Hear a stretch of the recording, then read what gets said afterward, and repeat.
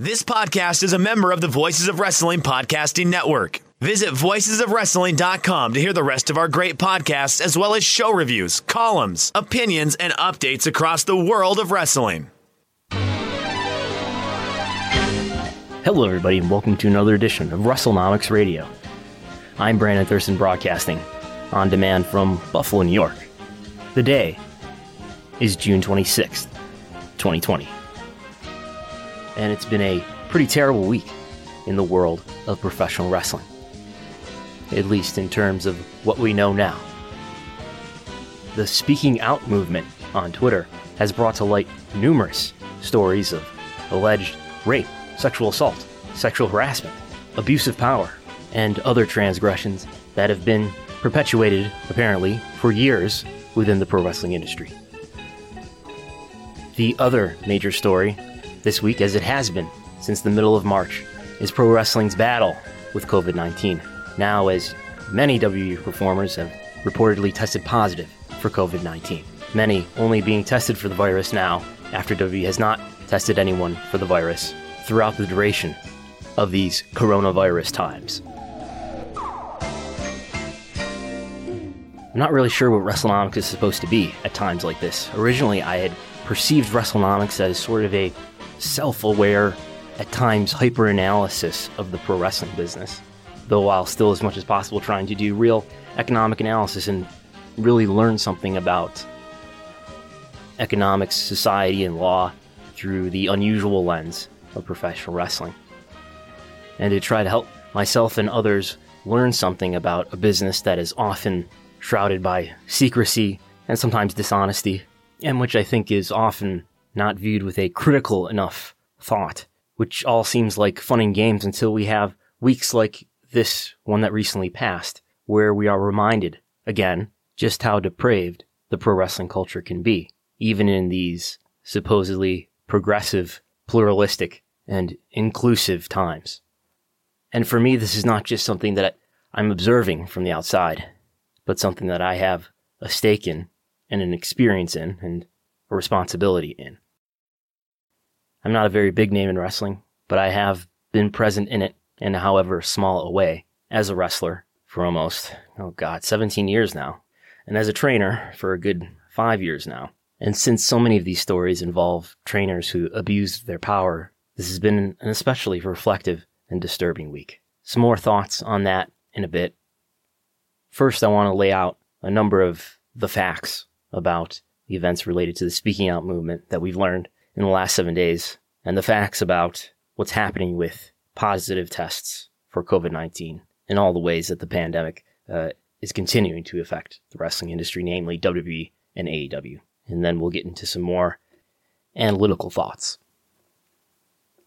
So as of Friday afternoon, in WWE, following an allegation of sexual assault, Jack Gallagher has been released. Following allegations of sexual misconduct, El Ligero has been released. After allegations of emotional abuse amid a relationship with a 17-year-old student of his while he was the trainer at Fight Club Pro, Travis Banks has been released. There were also allegations of sexual assault by Matt Riddle and Jordan Devlin. WWE has not taken personnel actions against them, as far as we know, as of Friday afternoon. Moving on to AEW. After allegations of physical assault, domestic abuse, and rape, Jimmy Havoc has been sent by the company to rehab. AEW says that his status will be evaluated after treatment. For Sammy Guevara, a 2016 podcast recording emerged in which Guevara joked that he wanted to rape Sasha Banks. Guevara has been suspended without pay. AEW says he will be required to attend sensitivity training. His pay will be donated to a women's center in Jacksonville. In Ring of Honor, Marty Scurll is facing allegations of sexual assault on a 16-year-old girl. Ring of Honor says that it is investigating the situation. Scurll signed a contract with Ring of Honor at the beginning of this year, which included making him the head booker of the promotion. Related to Impact Wrestling, as many as 15 different people alleged sexual assault and harassment against Joey Ryan. Joey Ryan's contract with Impact Wrestling has been terminated. In New Japan Pro Wrestling, Will Ospreay is alleged to have participated in retaliation, allegedly causing wrestler Pollyanna to lose bookings after she alleged sexual assault against British wrestler Scott Wainwright, who Ospreay was friendly with. National Wrestling Alliance Vice President Dave Lagana has resigned from that position following allegations of sexual assault, leaving the future of NWA entirely uncertain. Due to their proximity to so many of the allegations, the British independent wrestling company, Progress, which also maintains a relationship with WWE, they announced that partners Glenn Robinson and Matt Richards would be leaving the company. The speaking out movement that has emerged in the last week was started when allegations of sexual assault and emotional abuse were raised against independent wrestler David Starr. Numerous independent wrestling companies thereafter announced that they would no longer work with David Starr. And it seems quite possible now that he will not wrestle anytime in the near future, if ever again. Following allegations of misconduct, Mike Quackenbush announced that he would be resigning as trainer at his school, the Wrestle Factory, and that his promotion, Chikara, which was founded in 2002, would be discontinued. This is by no means a complete list of allegations that have been raised against people within the wrestling industry within the last 7 or 8 days. And now the latest in coronavirus-related news. The week before this past week, it was learned a talent, an NXT developmental talent, who was a member of the audience at a WWE taping, had tested positive for COVID-19. Not a test that WWE had administered to that talent, but a test that that talent had obtained on his or her own. News of this positive case was announced by WWE just as Raw was coming to an end. Subsequently, WWE tested all its talent and staff for COVID-19 for the first time, but proceeded with tapings. On Wednesday afternoon, Ryan Satin of Pro Wrestling Sheet reported that multiple people with WWE had tested positive for COVID-19, including in-ring talent. Also on Wednesday, AEW announced that its champion, Jon Moxley, would not be attending taping because he had had contact with someone who has tested positive for COVID-19. QT Marshall also would not be attending taping because of contact with someone who tested positive for COVID-19. Subsequently, Renee Young, who works for WWE as an announcer, an interviewer, who is also married to Jon Moxley, mentioned that she has COVID-19. WWE producer Adam Pearce announced that he has COVID-19. WWE announcer Kayla Braxton announced that she has COVID-19 for the second time. It's believed that she was the previously unnamed talent who had COVID-19 shortly after WrestleMania tapings were completed. WWE producer Jamie Noble has said that he has tested positive as well. WWE has since stated that it will test personnel for coronavirus going forward. Tapings that were scheduled to happen today on Friday for WWE Raw have been canceled. Taping of SmackDown, however, today went on as scheduled. According to SBNation.com, at least 30 people within WWE have tested positive for the coronavirus. Again, WWE is beginning testing for COVID-19 ahead of tapings for the first time. AEW has been doing testing for many weeks now. WWE and AEW are both taping in the state of Florida, with, of course, WWE taping in the Performance Center in Orlando in Orange County, AEW taping in Jacksonville in Duval County. Daily new cases of COVID-19 in Florida have set records multiple times this week. Daily new cases per capita in Orange County and Duval County are even higher than that of the state overall. The increase in positive cases cannot be blamed on an increase in testing. The number of tests being performed in the state of Florida have gone down more than they've gone up in the last 4 weeks. Meanwhile, the percentage of positive tests have increased. This according to data from the Florida Department of Health. An anonymous source within WWE has told Raj Giri of Wrestling Inc. that the questionnaire that WWE asks talent to fill out, one of the questions that's asked is if the person has done anything to put themselves at risk, like attending large gatherings or not wearing masks where they're supposed to do so. This unnamed source believes that some wrestlers are attending amusement parks or beaches, and that those same talents are still performing for WWE. The source says that talent are not allowed to wear masks, but that policy has been changed as of today's SmackDown tapings.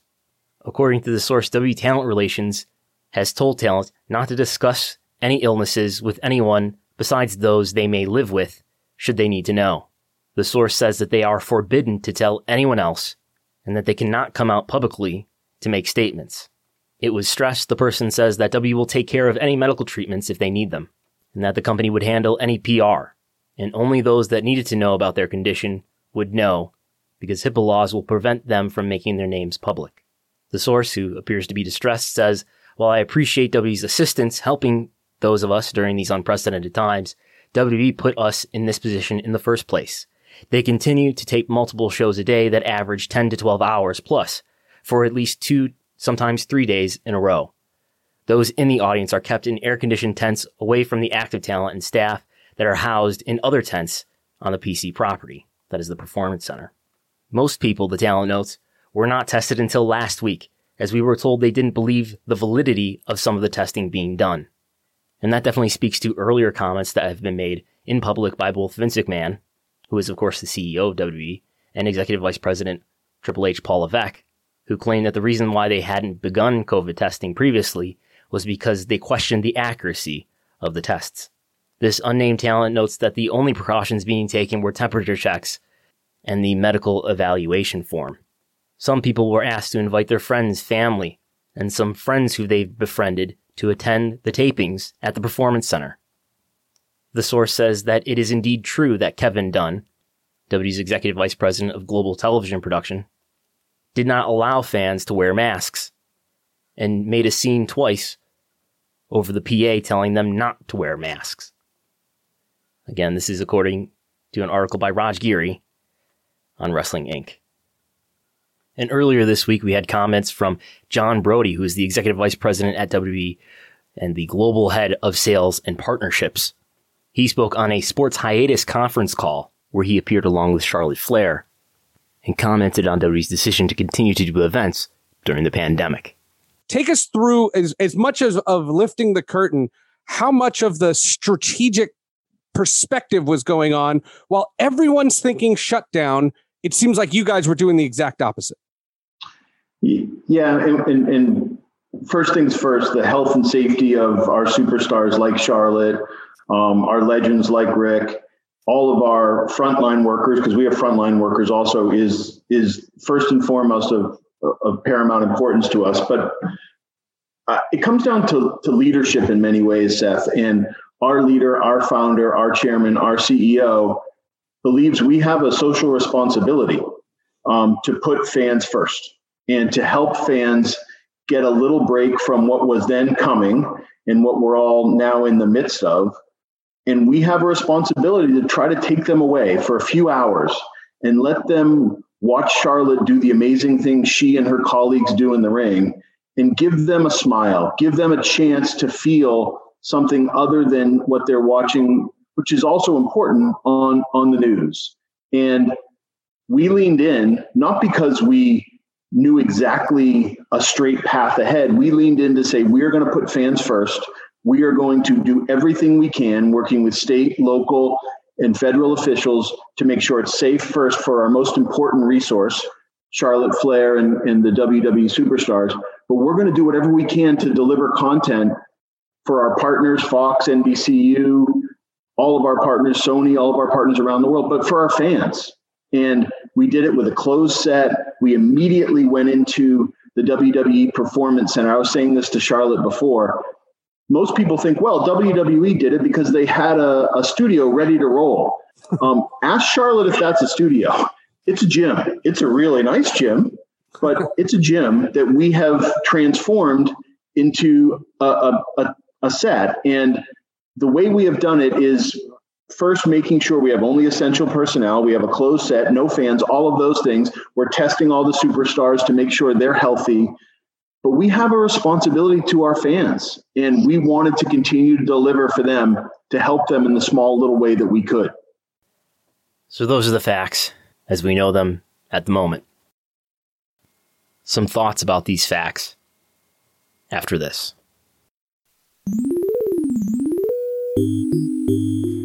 First of all, I resent your tone. This is America, you know. You have the opportunity for failure in America. I'm not afraid to fail, you know, as long as I win in the long run. It's a different, again, I said it's millennials. If you reach for that brass ring and you fall on your butt, no one wants to fail. And there's this feeling that, you know, this insecurity, that if you fail, you're exposed. So, I think that that's largely pretty much what it is. Because you give everybody the opportunities, you give everyone resources. If you can't cut it, get out. What's wrong with that? No different than any other business, by the way. It's a soap opera, right? All right? That's what we do in the entertainment world. Why don't you ask yourself that question? I mean, why are you indicating that's my responsibility? These people are dead? I would accept no responsibility whatsoever for their untimely deaths, none whatsoever. How many times do you hear the fuck word in The Sopranos? I happen to like the show, okay? You want to let me finish here for a second, pal? Then shut your mouth and let me answer the question, all right? I'll be happy to answer, okay? Just to smear me, just to absolutely smear me with this one thing, and thank you very much for that. That's a real class move on your part. Oh my God, you can't believe. Oh, can you see that look? I mean, how can you possibly say that, Vince? How can you look that way and you're giving me the old... I'm not responsible for the way the business was then. I wasn't responsible for the way the business, how they grew up in the business, and whatever personal bad habits they developed. Why am I responsible for that? I gave them the opportunity. I am a victim.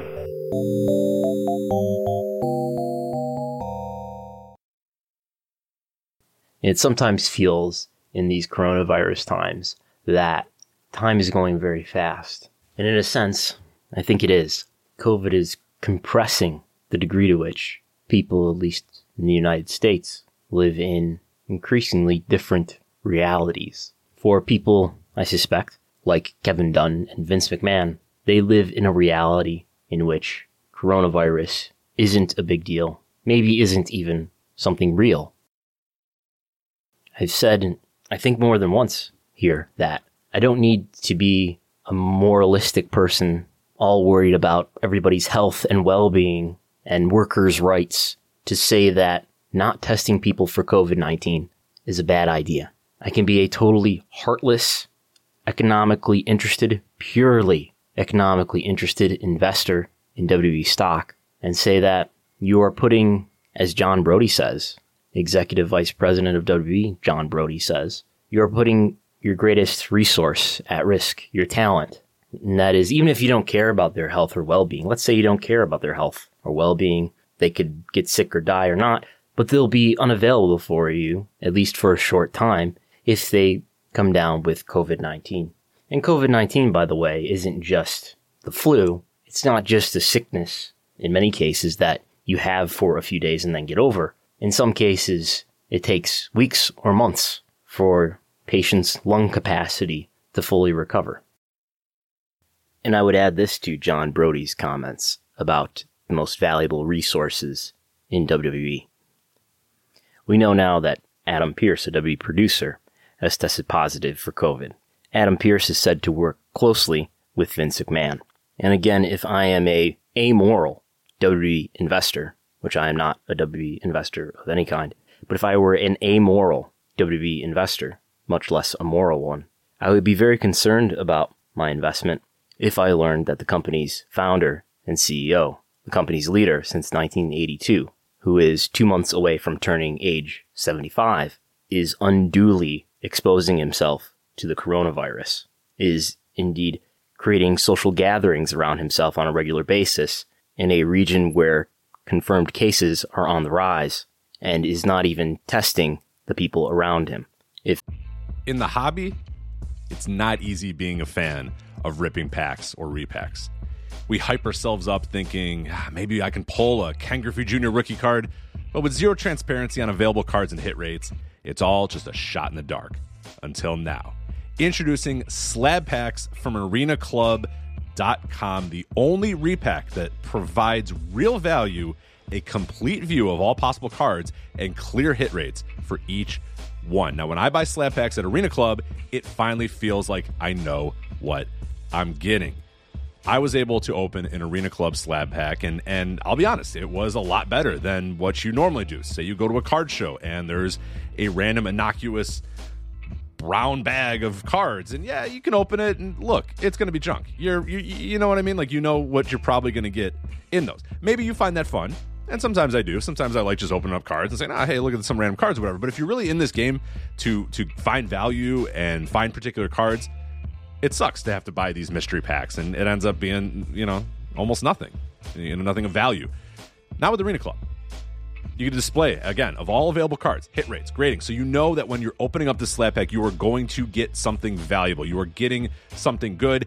And Arena Club, in addition to having those great slab packs we just talked about, is also a marketplace for card collecting, buying, trading, selling, displaying, all that sort of stuff.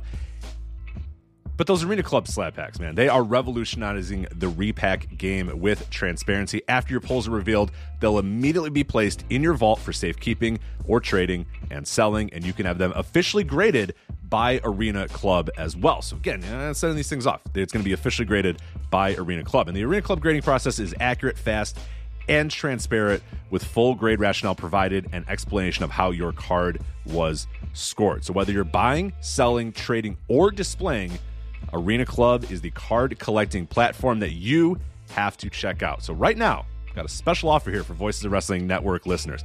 You can get 10% off of your first purchase by going to arenaclub.com/VOWnet. Again, that's arenaclub.com/VOWnet. Now, that's a crazy offer. That's 10% off a $400 slab pack. $40 off right there. 10% off your first purchase. No matter what that purchase is, 10% off. Again, that's arenaclub.com/VOWnet. arenaclub.com/VOWnet for 10% off your first purchase on Arena Club. And we thank them for sponsoring the Voices of Wrestling Podcast Network.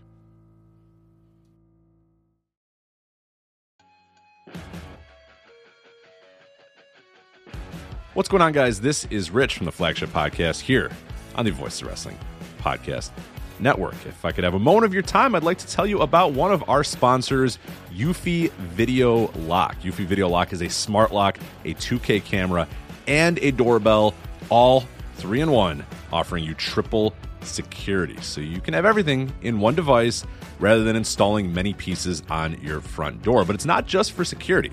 The Eufy Video Lock is also for convenience. No more concerns about losing keys, and you can assign passwords to your family members and see them coming back home via the integrated cameras. Some other great features we love about the Eufy Video Lock is it is easy to install and set up with just a Phillips screwdriver, no drilling required. Keyless entry, no more fumbling for keys when your hands are full. You never have to worry about kids losing keys or passing among renters. You also have 0.3 second fingerprint recognition and 1 second unlocking. Again, 0.3 seconds, it's going to recognize your fingerprints, and in 1 second, it's going to unlock. And with the AI self-learning chip embedded, the more you use it, the more accurate it will be. Also, no battery anxiety. You have a rechargeable battery in there that could last around 4 months, and you will get a low battery notification before it runs out. Passcode unlocking, a remote control with a 2K clear sight, see who's at your door, and control from anywhere through the Eufy app. With enhanced night vision, you can have optimized view even in the evening. You can also secure your package delivery by view and two-way audio. And then best of all, no monthly fee. A bunch of other brands out there are going to charge you a monthly fee. You have your recordings locally, and you never have to pay for storage. Customer service, Eufy's got you handled as well. They are on standby for you 24/7, so you can enjoy a worry-free experience with an 18-month warranty, all backed by their professional customer service team. Contact them anytime by telephone, email, or live chat. Personally, as a homeowner, I love my Eufy Video Lock. I have the ability to see what's going on when I'm not home, when packages has arrived, and really the thing I love the most about it, the ease of being able to lock and unlock my doors without having to fumble with my keys and reach in my pocket or wait, no, crap, they're in my backpack, all that sort of stuff. All this is happening while my dogs are barking at me. You know what? Not anymore with the Eufy Video Lock. I touch it, 0.3 second fingerprint recognition, 1 second, door is unlocked. Much, much easier. So if you want to jump on board with Eufy Video Lock, search Eufy Video Lock. That is EUFY Video Lock. Again, that's Eufy Video Lock, EUFY Video Lock, or visit eufyofficial.com/video lock to see how you can gain complete control of your door.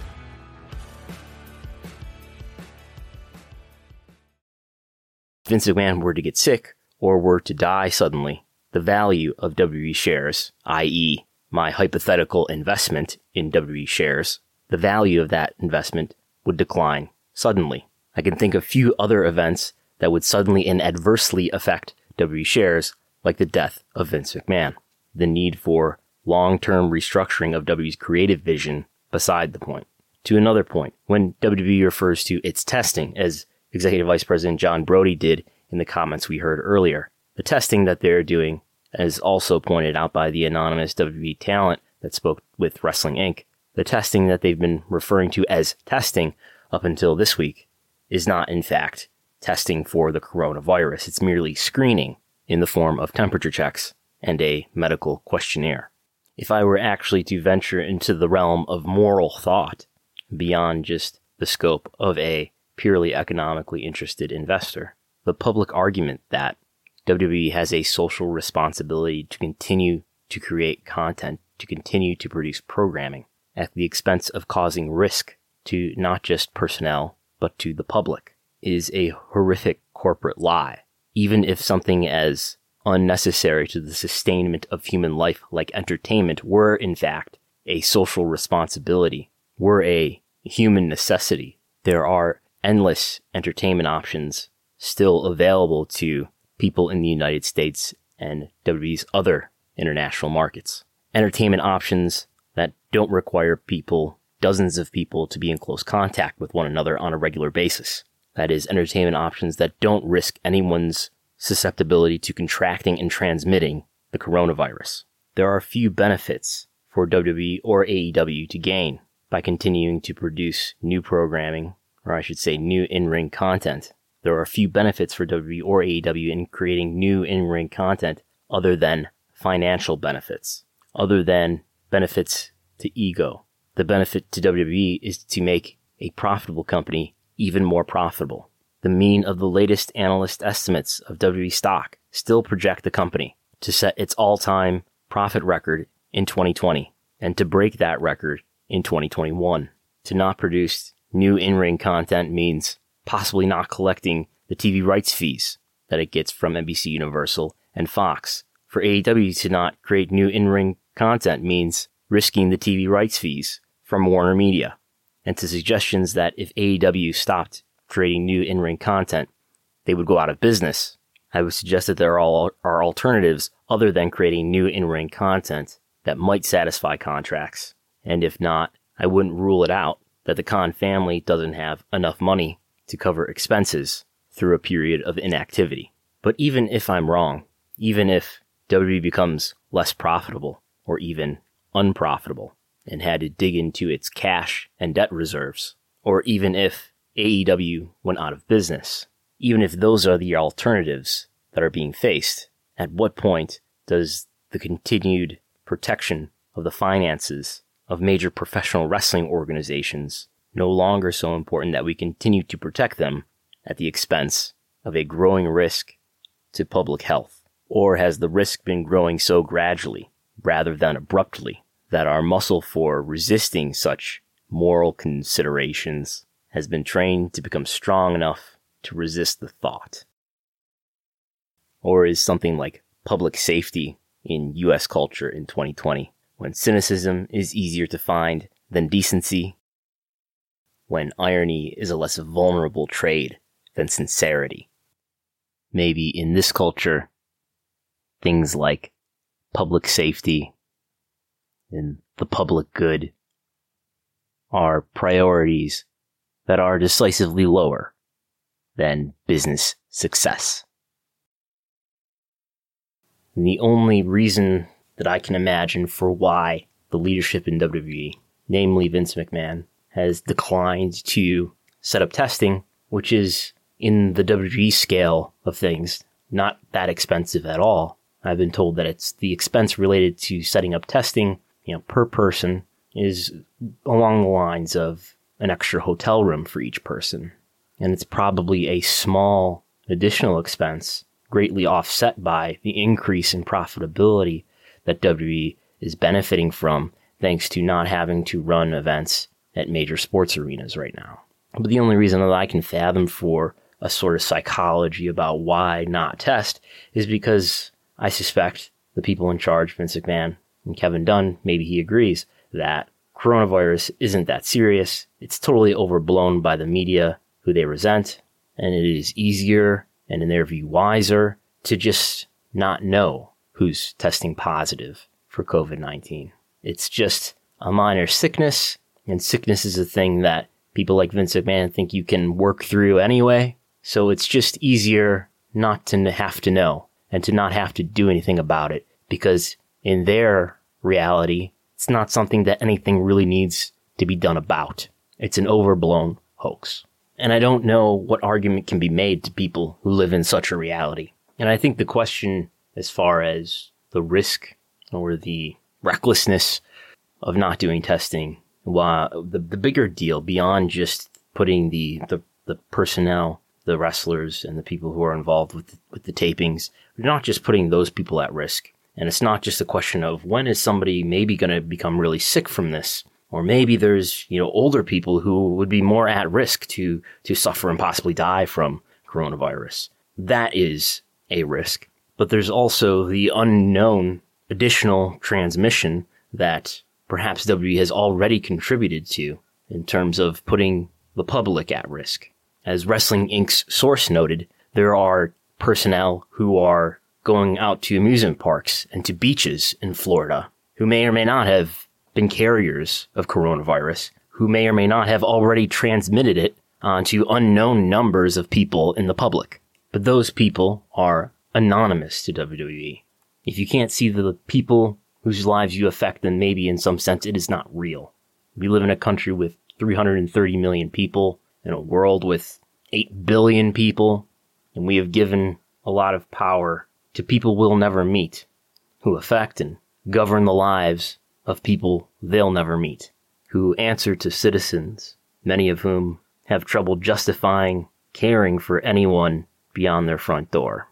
And AEW is not free from responsibility in this regard either, although they are being somewhat more responsible. At least they have already been doing testing. And I heard Cody Rhodes talk about in the last conference call that AEW is taking great care to make sure that people weren't cross-pollinating in terms of their coronavirus testing. And AEW could not even prevent WWE from infecting possibly their own talent if it turns out that Jon Moxley has COVID-19 because his wife, who works for WWE, has COVID-19. But it seems clear that WWE didn't earlier administer testing because they didn't want to know, because they didn't want to have to do anything about it, because they don't think it matters. Some more thoughts after this. These are clips from the Phil Donahue Show in 1992.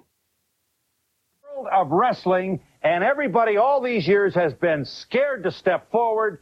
Now come forward a number of people to say, because I wouldn't have sex with another guy in the game, I couldn't get promoted.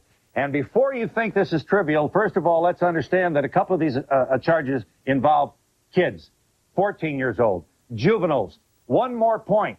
The Wrestling Federation, you know how you tee-hee, ha-ha, what a joke, hoo-hoo, $1.7 billion in 1990.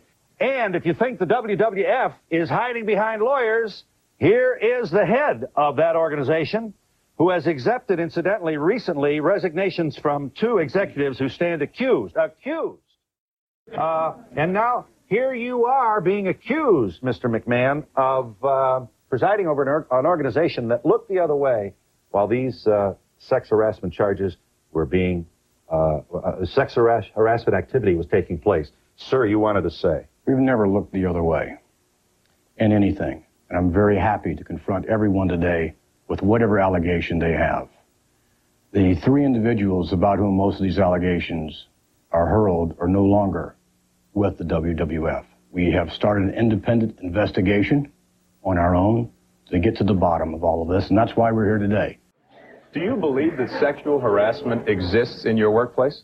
I believe that there's a possibility of sexual harassment existing everywhere. And I asked directly if it was in the World Wrestling Federation. And I don't want it in my organization. I don't want it. I'd like to reiterate the question. Do you believe there is sexual harassment amongst the wrestlers or employees of the World Wrestling Federation today? There is a possibility of that. That's why I have these independent investigators to come in. People go into wrestling in the first place. Money. They know it's not a pure art form. Even just looking at wrestling, you can see that it's tacky and it looks... People love this. But you can tell it's pleasing just by looking at it. A lot of people love professional wrestling. Issue here. Yes. It's a... Isn't wrestling fixed anyway? That's not a relevant issue to any of this. No, that's a creative decision. Who wins? The snake loses, the good guy wins. This is about crime. This is about breaking the law. Those clips from the Phil Donahue show in 1992, some 28 years ago. And that was following a scandal within the WWF regarding sexual harassment of mostly men. Although around the same time, Rita Chatterton, who had been a referee for the WWF until 1986, she appeared on Geraldo Rivera's Now It Can Be Told program and accused Vince McMahon of sexual assault.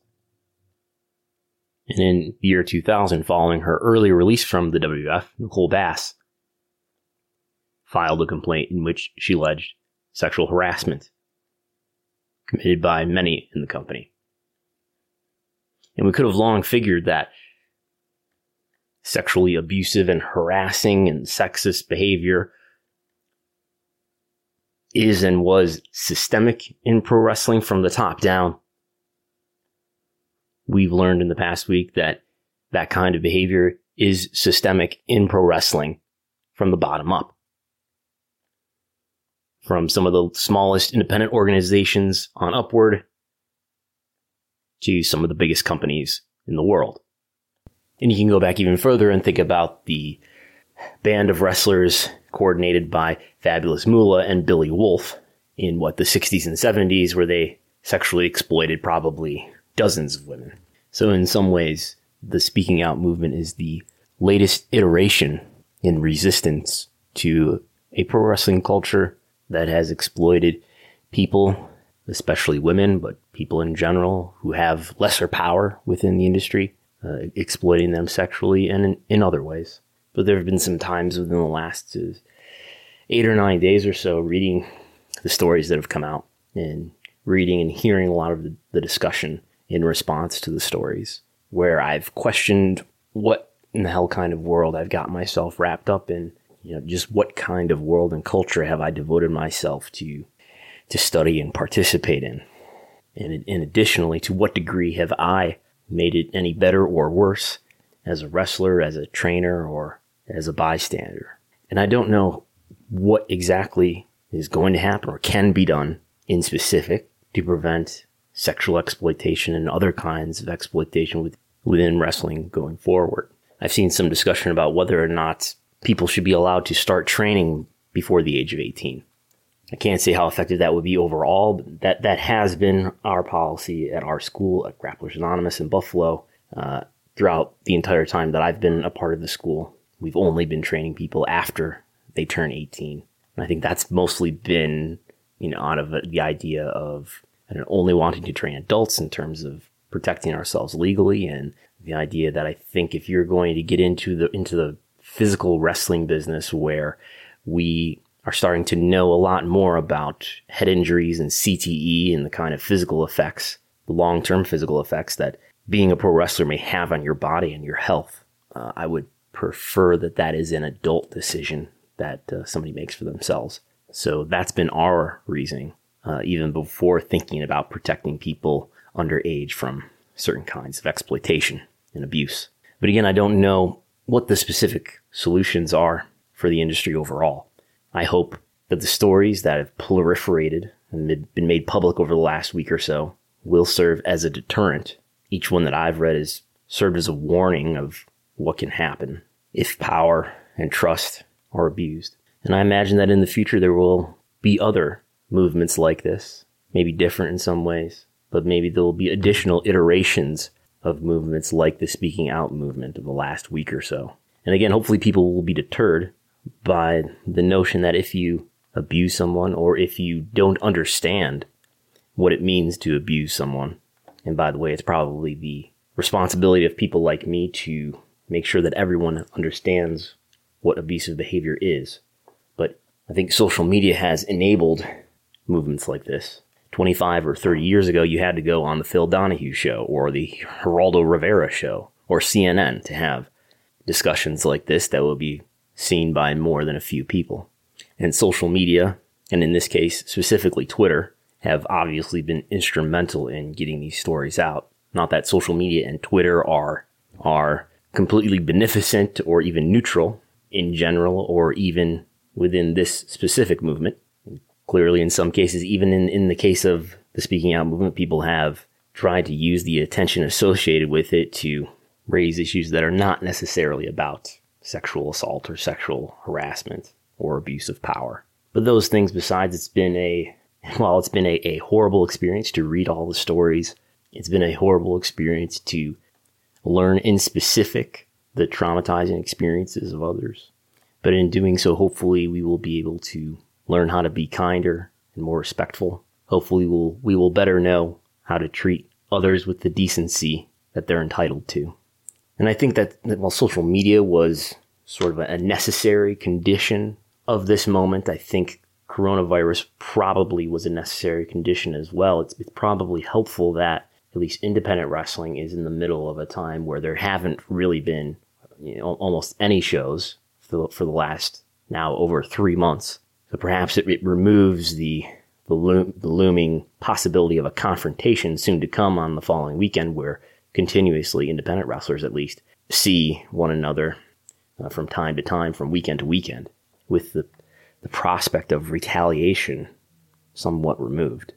So maybe it's easier to share a story about a time someone abused you when you don't have to worry about seeing the person who abused you on a day soon to come. And in general, in the larger story of wrestling history, I really do think this Speaking Out movement is going to be one big piece of a larger threshold in wrestling history. That is the times before COVID and the times after it. And hopefully we are better, much better after it. But here at the beginning of a new decade, I think there's going to be, whenever COVID can be vaccinated against and whenever normal events can be held again, I think pro wrestling is going to have a lot to rebuild itself from, not just in terms of replacing the people who have been exiled from the business, but I think coronavirus is changing people's routines, both workers within the business and fans of the business. On a big and small level, I think fan bases will have to be rebuilt. I think some wrestlers, for a wide variety of reasons, will hardly ever wrestle again after coronavirus. Some promotions clearly will not run again after coronavirus. Some promotions will be vastly different than they were before the pandemic. It is going to be a different wrestling business whenever we pick it back up than it was when we left it behind in March. And that will be our challenge. And we will be better for all the stories that have been shared by all the people who have been the subjects of abuse. We will be better because they shared their stories. And the pro wrestling business has to, and I hope will, learn from the lessons and the warnings that their stories provide. So the people who have spoken out, they've done a great deal to not just remove people from the business who have harmed the lives of others, but have done a lot to help us establish better norms and what the consequences are for hurting others. So that's what I have for this week. You can follow WrestleNomics on Twitter, at WrestleNomics. You can read written work and get access to a lot of resources at WrestleNomics.com. You can follow me on Twitter at Brandon Thurston. I'm Brandon Thurston, and I'll talk to you next time.